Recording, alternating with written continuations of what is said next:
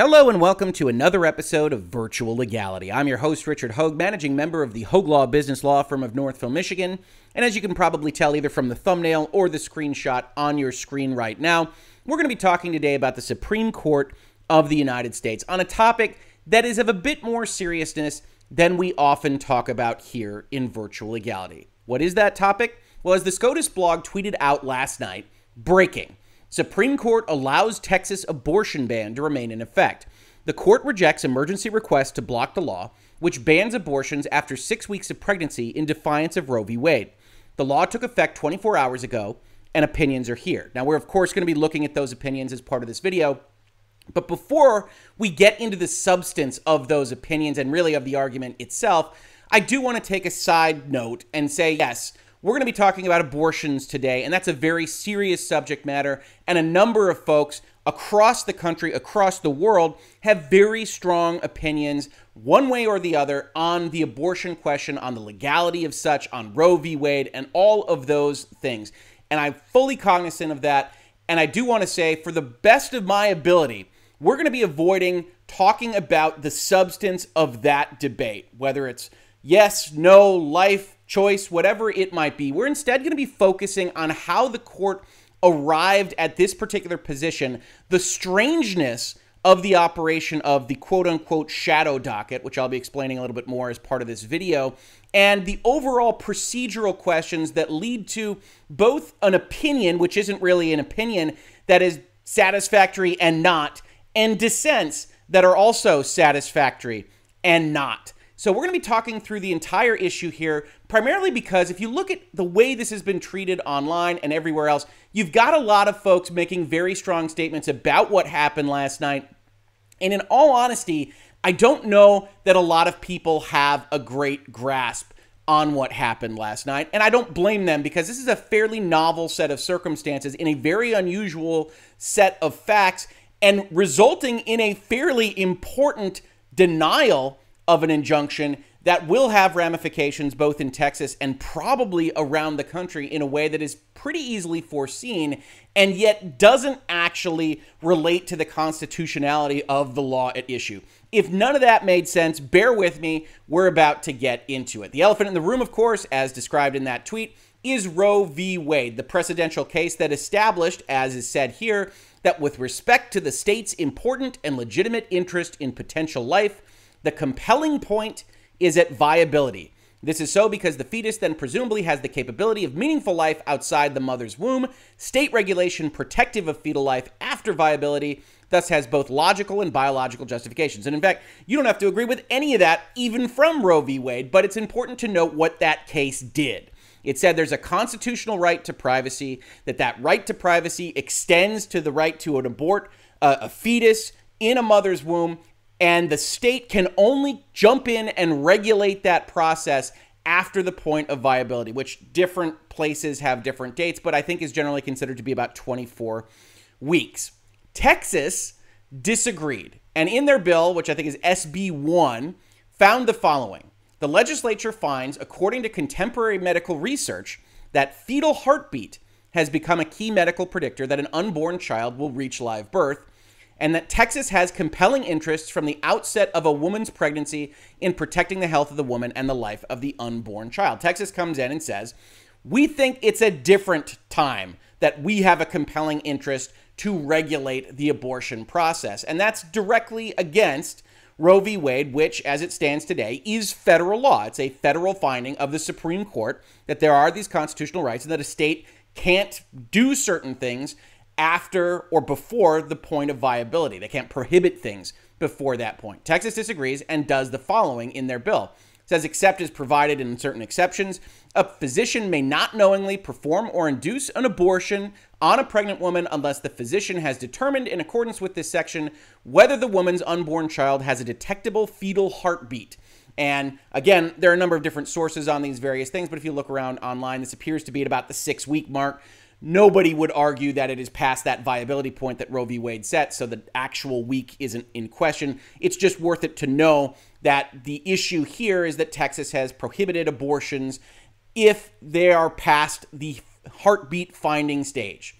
A physician may not knowingly perform or induce an abortion on a pregnant woman if the physician detected a fetal heartbeat, and that is going to be pretty darn early in the pregnancy. So you look at this and you say, well, Rick, you just said it's completely against Roe v. Wade. It's a law that appears to be unconstitutional, at least based on the current precedent of the Supreme Court on its face. What was the issue here? Well, Texas had a trick up its sleeve in putting forth this law, and that trick was the following. We scroll down and we see that the actual prohibition here doesn't allow the state of Texas to do anything. They have a section called Civil Liability for Violation or Aiding or Abetting Violation. And they say as follows: any person other than an officer or employee of a state or local governmental entity in this state may bring a civil action against any person who performs or induces an abortion in violation of this subchapter, knowingly engages in conduct that aids or abets the performance or inducement of an abortion, such as paying for it, regardless of whether the person knew or should have known that the abortion would be performed or induced in violation of this subchapter, or intends to engage in some of that conduct. If the claimant, which remember is a citizen of Texas, prevails in an action brought under this section, the court, more on that in a second, shall award injunctive relief sufficient to prevent the defendant from violating the subchapter and statutory damages in an amount not less than $10,000 per abortion. So what this law does is says the citizens of Texas can go and follow abortion providers and tell the court that they are providing these abortions in violation of the law, and the court will enjoin that behavior and award $10,000 per abortion to the citizen in Texas that has provided this information to the court. It's a deputizing of the citizenry in a fashion that would conceivably allow Texas to do what it otherwise couldn't if it had said that the attorney general or some other party in their state government was going to enforce these rules. Now, why did Texas do all this? The important part of understanding that question is the jurisprudence, now more than 100 years old, that says the federal government can't do certain things against states, but it can enjoin state action. Here in a case called Ex Parte Young, the court says as follows: while the court cannot control the exercise of the discretion of an executive officer operating at the state level, an injunction preventing such officer from enforcing an unconstitutional statute is not an interference with his discretion. So if you're going to go and ask the court to stop something of this nature, very often you would go and ask the court to enjoin the attorney general or the governor or whoever else might have the enforcement power of the law that has been passed. And the federal court system can go and say, yeah, that's probably an unconstitutional law. We can enjoin that behavior. Texas, by instead deputizing their citizenry, avoids this problem. Maybe. Continuing with Ex Parte Young, the court says, while making a state officer who has no connection with the enforcement of an act alleged to be unconstitutional a party, defendant is merely making him a party as a representative of the state, and thereby amounts to making the state a party within the prohibition of the 11th Amendment. So one of the things that tried to be done in this particular case is that they brought in the executives that they would ordinarily bring in. They brought in state judges that would have to enforce the injunction under that law. They did that kind of thing. And Ex Parte Young has a problem with just generalized state officials. That problem is writ large in the 11th Amendment that says the judicial power of the United States shall not be construed to extend to any suit in law or equity commenced or prosecuted against one of the United States by citizens of another state or by citizens or subjects of any foreign state. This is the basis for what modern jurisprudence says is sovereign immunity for the states, that you can't sue the states in general. So Ex Parte Young says if you're just bringing up a representative of the state to stand in as Michigan or Texas or New York, that's not going to work under the 11th Amendment. Individuals who, as officers of the state, are clothed with some duty in regard to the enforcement of the laws of the state, and who threaten and are about to commence an action, either civil or criminal, to enforce an unconstitutional state statute, may be enjoined from so doing by a federal court. So the distinction is the person has to have power. And there's other parts of this actual case that says it doesn't actually even have to be stated power if it would be understood to have that power. So Texas actually has to go so far as to prohibit the state action other than an officer or employee of a state or local governmental entity in this state. Anybody except us can enforce this thing to get out of an injunction under Ex Parte Young. And the court system doesn't really have a great way right now, precedentially, to handle it. Even the state judges question, which might seem like a good avenue, it certainly does to me, has a problem under this particular set of precedential jurisprudence. Ex parte Young continues, under such conditions as are involved in this case, the federal court may enjoin an individual or state officer from enforcing a state statute on account of its unconstitutionality, but it may not restrain the state court from acting in any case brought before it, either of a civil or criminal nature, or prevent any investigation or action by a grand jury. An injunction by a federal court against a state court would violate the whole scheme of this government. And it does not follow that because an individual may be enjoined from doing certain things, a court may be similarly enjoined. So there's an open question in black and white under the precedent that is most often cited for injunctions of this nature of whether or not you could do anything to the state judges who would be representatives of the court in question, which leaves us at, Texas was clever. Were they too clever by half? It would still seem that if you've got a law that on its face is unconstitutional, the judicial system should be able to do something about it. And indeed, it appeared to be going in that direction until last week, where the Fifth Circuit on Friday night, as reported here, canceled a hearing planned for Monday at which more than 20 abortion providers had hoped to persuade a federal district court in Austin to block the law from taking effect. So they were going through the normal kind of federal district court process, and the Fifth Circuit, which controls the circuit of federal courts under their jurisdiction, said, no, we're putting a stay on those proceedings. What is reported on here is canceled a hearing. Late on Saturday, provider groups, including Planned Parenthood Center for Choice and Whole Woman's Health Alliance, filed emergency motions with that Fifth Circuit, essentially asking it to send the case back to district court or for the appellate court itself to issue a stay that would temporarily block the law's enforcement.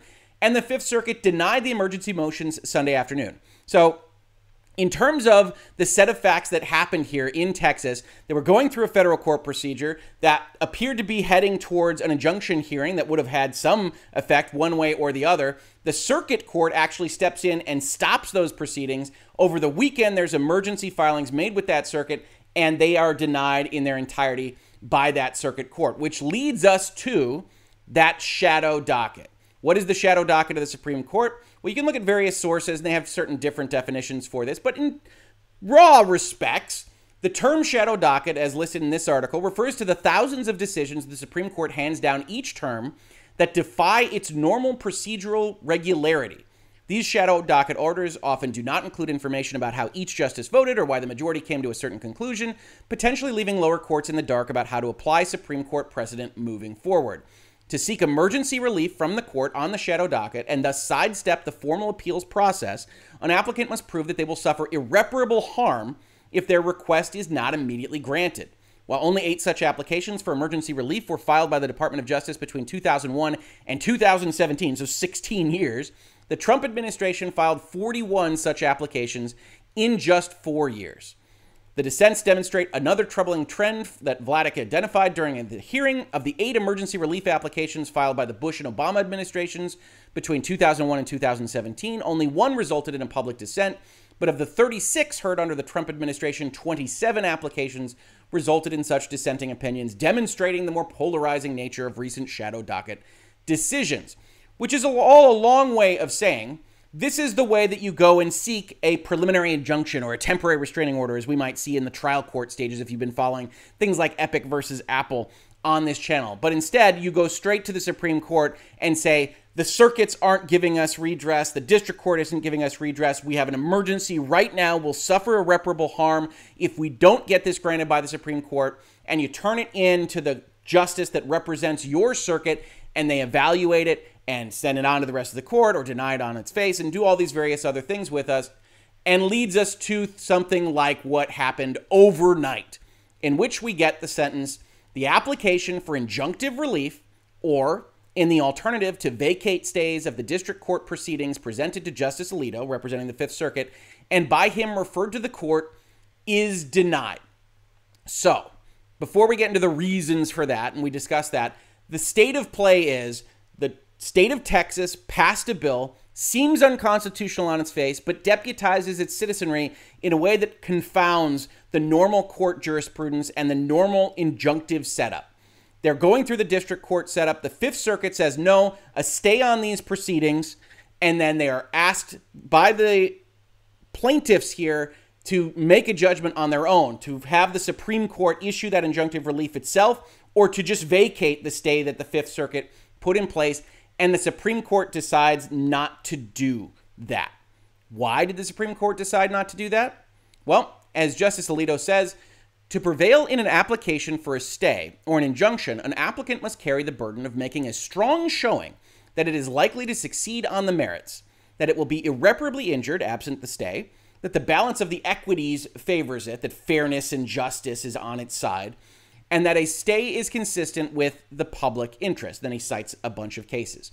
The applicants now before us have raised serious questions regarding the constitutionality of the Texas law at issue. And I think that's right, that especially based on Roe versus Wade precedent, it seems to be problematic on its face. So why then did the Supreme Court not act in this instance? Justice Alito continues. Their application also presents complex and novel antecedent procedural questions on which they have not carried their burden. So this is a phrase that is very likely to go down in some form of history because this is an important kind of shadow docket decision. It's likely to result in, I think, more regulation of the court, and et cetera, et cetera. But the phrase complex and novel antecedent procedural questions effectively means that regardless of whether the law is constitutional or not, there are questions related to whether the court can hear the case that are new. And before we get to the constitutionality question, that's the antecedent in novel antecedent. What is that particular issue? Well, Justice Alito says, for example, federal courts enjoy the power to enjoin individuals tasked with enforcing laws, not the laws themselves. We don't enjoin laws here at the Supreme Court. We can overturn them. We can find them unconstitutional if we go through the full merits process. But when we're talking about injunctions, we talk about people. And he points the court to the most recent Patient Protection and Affordable Care Act case, which held that plaintiffs do not have standing to challenge the minimum essential coverage provision because they have not shown a past or future injury fairly traceable to defendant's conduct enforcing the specific statutory provision they attack as unconstitutional, which is very legalese way of saying, yes, there might be an unconstitutional element of this particular case, but you lack standing. Or as this particular summary of the holding says, unenforceable statutory language alone is not sufficient to establish standing, as the redressability requirement makes clear. The only relief sought regarding the minimal essential coverage provision is declaratory relief, namely a judicial statement that the provision challenged is unconstitutional. But just like suits for every other type of remedy, declaratory judgment actions must satisfy Article 3's case or controversy requirement.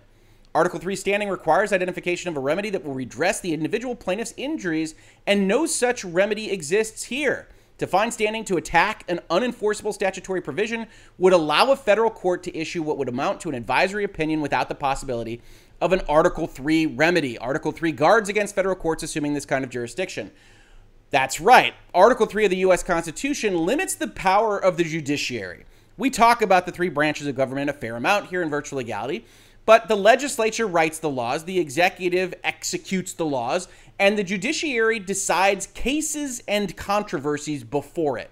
And different jurisdictions, if you're not in the United States, have different feelings on these kinds of things. Many, many courts issue advisory opinions. Somebody can go and ask them to find that a specific rule or regulation is unconstitutional or otherwise how it should be interpreted. The U.S. Supreme Court, as part of the checks and balances concept, is designed in the Constitution to only be able to address cases and controversies, things that are actually pending, that it can fix before the court, and not to issue these declaratory judgments. So Alito, by pointing us to standing questions, is pointing us to a procedural issue that he thinks is limiting the court from actually hearing this particular case right now as it stands at the injunction level, because he doesn't think that standing has necessarily actually been established. He says it is unclear whether the named defendants in this lawsuit can or will seek to enforce the Texas law against the applicants in a manner that might permit our intervention. The state has represented that neither it nor its executive employees possess the authority to enforce the Texas law, either directly or indirectly. Nor is it clear whether under existing precedent this court can even issue an injunction against state judges asked to decide a lawsuit under Texas's law. So he has a statement here that says there's real big questions about the constitutionality of all this, but I'm not sure that what's happening here is something that we can actually enjoin, because Ex Parte Young doesn't appear to cover this particular issue. In light of such issues, we cannot say the applicants have met their burden to prevail in an injunction or stay application. In reaching this conclusion, we stress that we do not purport to resolve definitively any jurisdictional or substantive claim in the applicant's lawsuit. In particular, this order is not based on any conclusion about the constitutionality of Texas's law, and in no way limits other procedurally proper challenges to the Texas law, including in Texas state courts. This is very important, and I think this is being missed all over the place, which is that Justice Alito, in making this decision, and you can hate every bit of it and think that he's effectively lying here, is saying that this isn't a question of reading the law. This isn't a merits decision that the court is reaching today with these 5 votes. It is instead a question of, on the existing precedent, which has language that talks about federal courts not taking action against state courts and injunctions applying specifically to state government officials, that in that particular context, he doesn't believe that the court itself can enjoin something here. And he and other 4 justices agree with that particular standing. Now, I think that that makes a certain amount of sense with the precedent that has been put forth, but it's also very, very unsatisfying when you are looking at a law that appears to fly in the face of federal jurisprudence, however you might feel about that jurisprudence itself. Interestingly, this is a standing, kick the can down the road kind of concept that I believe Justice Alito effectively learned from Justice Roberts. This is a Roberts standard to say, well, this is something that is very, very important, but the court shouldn't opine on it right now because of reasons, and so we're going to kick this can down the road. That's what Justice Alito did here. Justice Roberts, however, disagrees in this particular instance. Why? He says the statutory scheme before the court is not only unusual, but unprecedented. The legislature has imposed a prohibition on abortions after roughly 6 weeks and then essentially delegated enforcement of that prohibition to the populace at large. The desired consequence appears to be to insulate the state from responsibility for implementing and enforcing the regulatory regime. The state defendants argue that they cannot be restrained from enforcing their rules because they do not enforce them in the first place. I, Justice Roberts, would grant preliminary relief to preserve the status quo ante before the law went into effect so that the courts may consider whether a state can avoid responsibility for its laws in such a manner. Defendants argue that existing doctrines preclude judicial intervention, and they may be correct, but the consequences of approving the state action, both in this particular case and as a model for action in other areas, more on that in a second, counsel at least preliminary judicial consideration before the program devised by the state takes effect. So we're going to get to the rest of Roberts' opinion in just a second, but it's important to note what he is saying, especially with this language. Defendants argue that existing doctrines preclude judicial intervention, and they may be correct in California versus Texas. Roberts has always been, regardless of how you feel about him, and if you've been in virtual legality for a while, you know how I do, a kind of legal pragmatist. He looks at the issue and isn't as bound necessarily by either the words in the Constitution or any other kind of scheme that might prevail over his opinion making. He comes to every question and looks at it from a kind of holistic perspective. And he looks at this and says, yeah, the other justices might be right, that Ex Parte Young and some of the other language that are covering the Supreme Court would appear to prevent us from talking about this on an injunctive basis. But this is so weird, and the state is so clearly defiant of the federal judiciary, deliberately, that he would say, what's the harm in essentially enjoining this right now and letting the court system do its job? He says, we are at this point asked to resolve these novel questions, at least preliminarily, in the first instance, in the course of 2 days, without the benefit of consideration by the district court or court of appeals. The Supreme Court doesn't make fact findings. It gets a whole bevy of information, both from the district court and the court of appeals, and also from other parties that have an interest in whatever decision it's making. It gets reams and reams and reams of paper that are read by the justices and their clerks before they make a decision. In a circumstance like this, on the shadow docket, they don't get that. They get essentially briefs from both parties and they make a decision. That clearly discomforts Chief Justice Roberts, and I can't really blame him for that. These questions are particularly difficult, he says, including, for example, whether the exception to sovereign immunity recognized in Ex Parte Young should extend to state court judges in circumstances such as these. I would accordingly preclude enforcement of this particular bill by the respondents to afford the district court and the Court of Appeals the opportunity to consider the propriety of judicial action and preliminary relief pending consideration of the plaintiff's claims. Although the court denies the applicant's request for emergency relief today, the court's order is emphatic in making clear that it cannot be understood as sustaining the constitutionality of the law at issue. At such time, the question could be decided after full briefing and oral argument with consideration of whether the interim relief is appropriate should enforcement of the law be allowed below. So, this is the conservative side of the court, right? We generally think of Roberts that way, certainly Alito and the others that would have voted with him to make this the opinion of the court, generally described by most as the conservative branch of the court. And we can see that the substance of the question, abortion, may be impacting some of this decision. I promised you at the top of this video we would talk about what this kind of portends for what abortion jurisprudence might be in the future. And I do think that those that look at a situation like this and say that the court, even without Roberts, is at least 5-4, signaling that it would seek to reevaluate the constitutionality question, I think those people are justified. Because I think even if you're Alito or anybody else on this side of the court and you look at something that is facially unconstitutional, you probably aren't just relying on standing or procedural questions to avoid opining on those things. Roberts makes a good point when he suggests, look, this has been jurisprudence, this has been precedent for a very, very long time now. Let's enjoin this as essentially a precautionary principle kind of device and let the court do its work without having these significant ramifications for abortion providers in Texas that are going to have to stop doing this, at least at present, even before somebody sues them over it in order to avoid violating the law, which will be on the books, is on the books as of right now.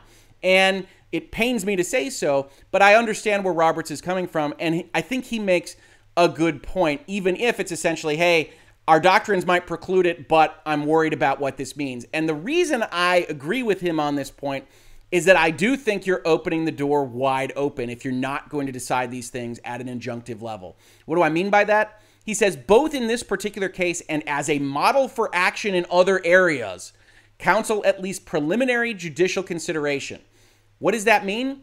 It means that this concept, this trick of law, this loophole, this cleverness of Texas could be used for virtually anything. The folks online, on Twitter and elsewhere think, well, every red state will do this on abortion rules, but they think too little. Their imagination is not grand enough. You don't even have to limit it to red states if you want. Let's talk about vaccine mandates. Let's talk about mask mandates. Let's talk about anything else that you don't like. What is preventing a state from deputizing its citizenry under this not quite precedent, but at least on the shadow docket, if it should choose to do so? Why couldn't a state say, well, we're banning the possession of firearms, and the state government isn't allowed to enforce this rule at all, but if you see somebody with a firearm, you tell the court about it. The court will take that firearm away, and it'll give you $10,000 of that person's money. It's obvious enough that that's a violation of the Second Amendment, but under this particular set of facts, it would appear to follow the Texas problem, if you will, to say, well, we don't know if we can enjoin that. And once you say you can't enjoin it on an emergency basis at the Supreme Court level, you and I in virtual legality know that the court system is slow and expensive enough that these kinds of things can survive a very, very long time without you getting the redress that the Constitution would appear to afford you. So Chief Justice Roberts, as a pragmatist, is looking at this and saying, you have no idea what door this opens for everyone. We're talking about abortions right now, and people have very strong feelings. Those same people that have strong feelings on one way or the other might have the opposite feeling on issue X, Y, or Z.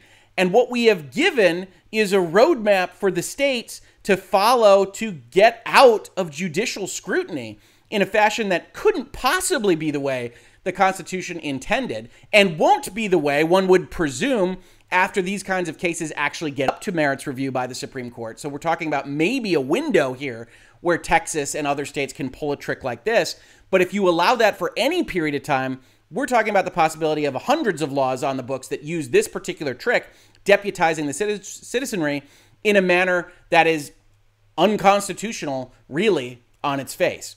That's the conservative side. The liberal side of the court takes some other arguments very strongly, and I think they make a number of excellent points as well. Here's Justice Breyer. He says, the state cannot delegate a veto power, here over the right to obtain an abortion, which the state itself is absolutely and totally prohibited from exercising during the first trimester of pregnancy. And that's right. The overall standard, not just on abortion questions, is that the government of the United States can't delegate to others what it can't do itself. This is a topic we've discussed in virtual legality in connection with tech companies. We just talked about whether or not the U.S. federal government or other state governments are encouraging, enticing, or otherwise manipulating places like Twitter or Facebook or otherwise to do their bidding. Now, I've found fault in that particular argument, but one can imagine a circumstance in which the federal government did something that required platforms to violate the First Amendment. And once that happens, those platforms are state actors. We have all this jurisprudence that says the government is doing the bad thing. Similarly, the federal government can't deputize the state governments to do something on its behalf that the federal government wouldn't be permitted to do under the U.S. Constitution. And under that reasoning, it makes sense to say that the state can't deputize its citizenry to do what it can't do on its own, either in violation of its state or, in this case, federal constitution. So I think Justice Breyer makes a good point as to why this trick shouldn't work. And the problem is, this is all great for a merits kind of review of the case, that this doesn't get them out of being unconstitutional. Alito is making his decision on a standing question, kicking it down the road under Ex Parte Young, and there's no real great response to that other than it shouldn't be that way, which is what Justice Breyer winds up saying. The very bringing into effect of Texas's law may well threaten the applicants with imminent and serious harm, and the applicants with supporting affidavits claim that clinics will be unable to run the financial and other risks that come from waiting for a private person to sue them under the Texas law. They will simply close, depriving care to more than half the women seeking abortions in Texas clinics. We have permitted those whom a law threatens with constitutional harm to bring pre-enforcement challenges to the law where the harm is less serious and the threat of enforcement less certain than the harm and the threat here. I recognize that Texas's law delegates the state's power to prevent abortions not to one person or to a few persons, but to any person, but I do not see why that fact should make a critical legal difference. That delegation still threatens to invade a constitutional right, and the coming into effect of that delegation still threatens imminent harm. It should prove possible to apply procedures adequate to the task here, perhaps by permitting lawsuits against a subset of delegatees, say those particularly likely to exercise the delegated powers, or perhaps by permitting lawsuits against officials whose actions are necessary to implement the statute's enforcement powers, like those judges that were tried to be brought up. Essentially, this is an argument that that language we read in Ex Parte Young goes too far because they hadn't anticipated something like this from Texas. And I think, again, he makes good logical points as to why that might be the case. We talk all the time in the Supreme Court about enjoining behaviors on unconstitutional things.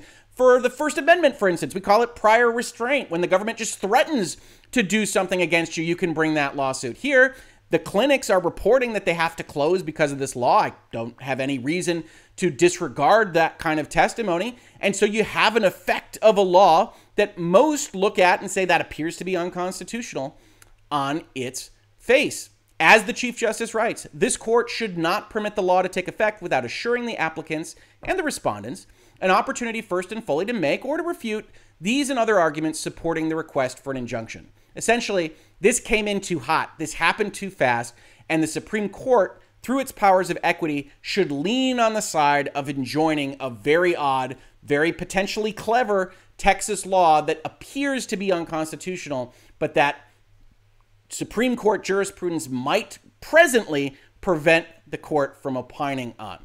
Justice Sotomayor makes a stronger unconstitutionality case. The court's order is stunning. A majority of justices have opted to bury their heads in the sand. Today, the court belatedly explains that it declined to grant relief because of procedural complexities of the state's own invention. The act is clearly unconstitutional under existing precedents. The state may not impose an undue burden on the woman's ability to obtain an abortion of a non-viable fetus. The respondents do not even try to argue otherwise, nor could they. No federal appellate court has upheld such a comprehensive prohibition on abortions before viability under current law. The Texas legislature was well aware of this binding precedent to circumvent it, the legislature took the extraordinary step of enlisting private citizens to do what the state could not. In effect, the Texas legislature has deputized the state citizens as bounty hunters, offering them cash prizes for civilly prosecuting their neighbors' medical procedures. Taken together, the act is a breathtaking act of defiance of the Constitution, of this court's precedents, and of the rights of women seeking abortions throughout Texas. But over 6 weeks after the applicants filed suit to prevent the act from taking effect, a Fifth Circuit panel abruptly stayed all proceedings before the district court and vacated a preliminary injunction hearing that was scheduled to begin on Monday. Today, the court finally tells the nation that it declined to act because, in short, the state's gambit worked. The structure of the state's scheme, the court reasons, raises complex and novel antecedent procedural questions that counsel against granting the application, just as the state intended. This is untenable. It cannot be the case that a state can evade federal judicial scrutiny by outsourcing the enforcement of unconstitutional laws to its citizenry. Instead, the court has rewarded the state's effort to delay federal review of a plainly unconstitutional statute enacted in disregard of the court's precedents through procedural entanglements of the state's own creation. I dissent. And I think this is very strong writing from Justice Sotomayor. And I think, broadly, again, she's correct. From my perspective, regardless of how you feel about these issues, abortion, gun control, anything else, one shouldn't want, as an organizational feature of the U.S. government or the state's governments within it, the deputizing of citizenry to effectively act as law enforcement on their neighbors. However that looks in practice to the state of Texas, I guarantee it looks worse in practice on the ground in the streets of the United States. You don't want this. And once we acknowledge that you don't want this, I think we can come to a conclusion that we don't want the state to be able to somehow trick the federal judiciary into allowing a law like this based on that deputizing feature. Now, does that require a change in either the U.S. law or the federal Constitution? It might. Justice Alito might be correct on this, as Justice Roberts kind of hints. Is the current jurisprudence of the Supreme Court, is the case and controversies requirement of Article 3? But I think most of us can agree that it's not a great way to live or to organize your society. Again, regardless of how you feel about the substance at issue, and Sotomayor's claim here that it's unconstitutional on its face, as I have said, appears to be the case, suggests something about this court decision. And again, it's the place where I think people that are concerned about this are right, which is, I don't think you come to a decision that the court has made in this nature on a procedural question if you feel that that viability, that 24 weeks line, is the standard that the court has to have, that Roe v. Wade is sacrosanct. I think there is signaling by the court in a decision like this one that suggests maybe I don't, or those 5 votes don't, feel that it is unconstitutional, that the state doesn't have a compelling interest before that 24-week mark. Is it some earlier mark? Is Texas's 6-week mark or fetal heartbeat mark? Is that something that the Supreme Court is going to accept? And I think people that are worried about that are justified in doing so, because it seems hard to believe that this simple trick would get you out of Supreme Court review if there wasn't at least a block of votes on the Supreme Court that were willing to re-examine Roe v. Wade on this question. Finally, we have Justice Kagan, who leaves the substantive discussion to Sotomayor and some of the other discussion to Breyer, but talks a little bit about the shadow docket. Without full briefing or argument, and after less than 72 hours thought, this court greenlights the operation of Texas's patently unconstitutional law banning most abortions. Today's ruling illustrates just how far the court's shadow docket decisions may depart from the usual principles of appellate process. That ruling, as everyone must agree, is of great consequence. Yet the majority has acted without any guidance from the Court of Appeals, which is right now considering the same issues. It has reviewed only the most cursory party submissions and then only hastily. And it barely bothers to explain its conclusion that a challenge to an obviously unconstitutional abortion regulation backed by a wholly unprecedented enforcement scheme is unlikely to prevail. Now, here we have to take a step back, because I think that Justice Kagan is wrong with what Justice Alito said. Justice Alito didn't say it's unlikely to prevail. He instead trots out the whole list of things that you need to get an injunction, and his primary decision, and the decision of the 5, is that it might not even be something that the court can decide upon due to a lack of what amounts to injunctive standing. And he doesn't go far to put it that way, but that's what it is. So it's not that he thinks they're unlikely to prevail on the merits. He thinks the merits might not even be reviewable at this stage, at the injunction request stage, by the Supreme Court. I don't think he's suggesting that those merits aren't reviewable when you would actually have the entire case get up to the Supreme Court rather than an emergency request for injunction. But that's slightly missed here in Justice Kagan's response. That said, she makes an excellent point, which is that this is no way to run a railroad, right? Regardless of how you feel about abortion and everything else and the substance of all these questions, having the Supreme Court get an emergency request on a Monday, essentially not do anything when the law actually goes into effect, and then release a quote-unquote opinion in the middle of the night explaining why they decided not to do anything, and the reason being novel antecedent procedural questions, which isn't of any help to anybody in the United States, is not a way to have a functioning judiciary, period, regardless of the question at issue. So I think Kagan makes a good point. I think Sotomayor makes a good point. I think Breyer makes a good point. I think Roberts makes a good point. And I think Alito makes a good point, but I do question whether this would look the same way with a different substantive question before the court.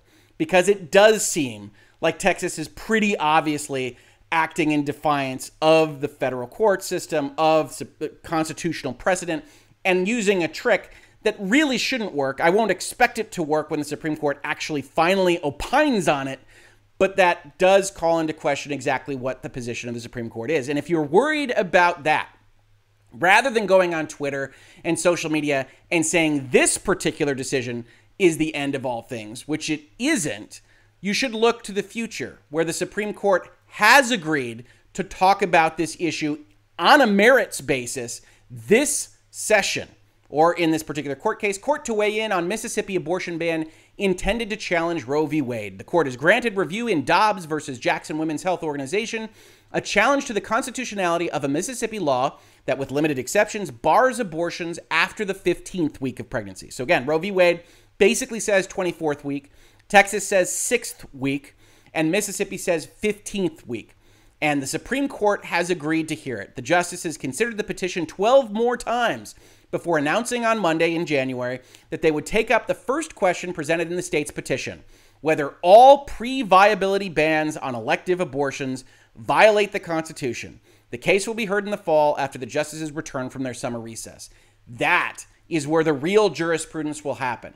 This might serve a signaling function today, and I don't blame anybody for thinking that it does. But the actual case, the actual discussion of Roe v. Wade and whether or not it will continue to have precedential import after this session of the Supreme Court will be had in argument and opinion in the 2021-2022 session. So hopefully this was an informative and educational talk as to just what happened, because I woke up to a blog post and tweet like this and was very interested to find out myself. And certainly, I think if you do have strong feelings on the substance of this question, you are right to be either concerned or excited on either direction as to how the Supreme Court is looking to go with these particular opinions. But either way, this particular shadow docket, non-opinion dissent thing doesn't tell you how the Supreme Court's going to go, but they're going to go some way as early as next year. This has been Virtual Legality. We're usually discussing the business and law of pop culture, video games, and technology. Obviously, we didn't do that today. But if you like having these conversations on legal matters, please consider supporting the channel. We've got a Patreon. Other ways to support in the description of the video, or just subscribing, telling your friends, upvoting, commenting, letting Google and YouTube know that we're here. Every little bit helps. If you caught this on YouTube, thank you so much for watching. And if you listen to it as a podcast, thank you so much for listening. And I will catch you on the very next episode of Virtual Legality.